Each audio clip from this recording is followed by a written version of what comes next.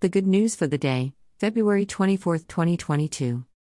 Thursday in the 7th week of Ordinary Time, 344. Jesus says to his students, "Anyone giving you a glass of water to drink because you are part of the family, the truth is, you will surely not lose." Divine response.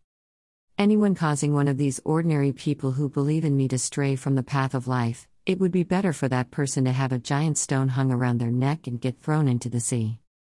If your hand is a significant problem for you, you cut it off. It is better for you to live your life maimed than with two hands to get thrown out into a junkyard with its constant fire. If your foot is a significant problem for you, you cut it off. It is better for you to live your life crippled than with 2 feet to get thrown out into the trash. And if your eye is a significant problem for you, you just pluck it out. Better for you to enter the realm of God with just one eye than with 2 eyes to get thrown out into the trash where their worm does not die and the fire does not stop. Everyone will be flavored with a salt that burns. Salt is good, but if salt becomes ruined, how can you restore its value?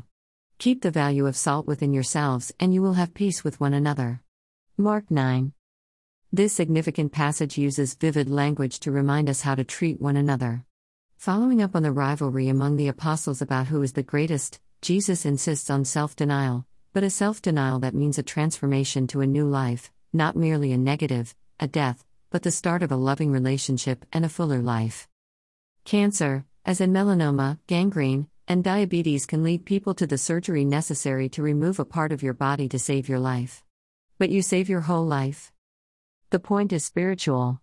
Cauterize or remove with some pain those elements of your soul and outlook which harm your love for neighbor, which prevent accepting and giving that drink of water. Stop using your spiritual eyes to look down on others. Stop stretching out your hand to write your pride on Facebook. From your soul, act lovingly towards people who disagree with you. Use the fire of sacrifice, Jesus says, to burn away anger, pride, or jealousy that is self-centered so that you become a spiritual person, permanently and vibrantly alive with love instead. The Holy Spirit is a tongue of fire within you that changes fear into courage, contempt into admiration, disagreement into respect, and anger into humility. The flavor of your life will be like transforming fire, like salt for food. You will be a life-giving, preserving, and significant difference in nourishment you offer others. The peace you have comes from within you, from your acceptance of God's world. You belong to that quiet community which radiates the love of God.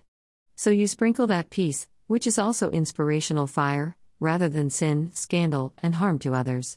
You are the good news producing peace by denying yourself and enhancing the lives of others. You're a student learning from what Jesus tells you about loving others.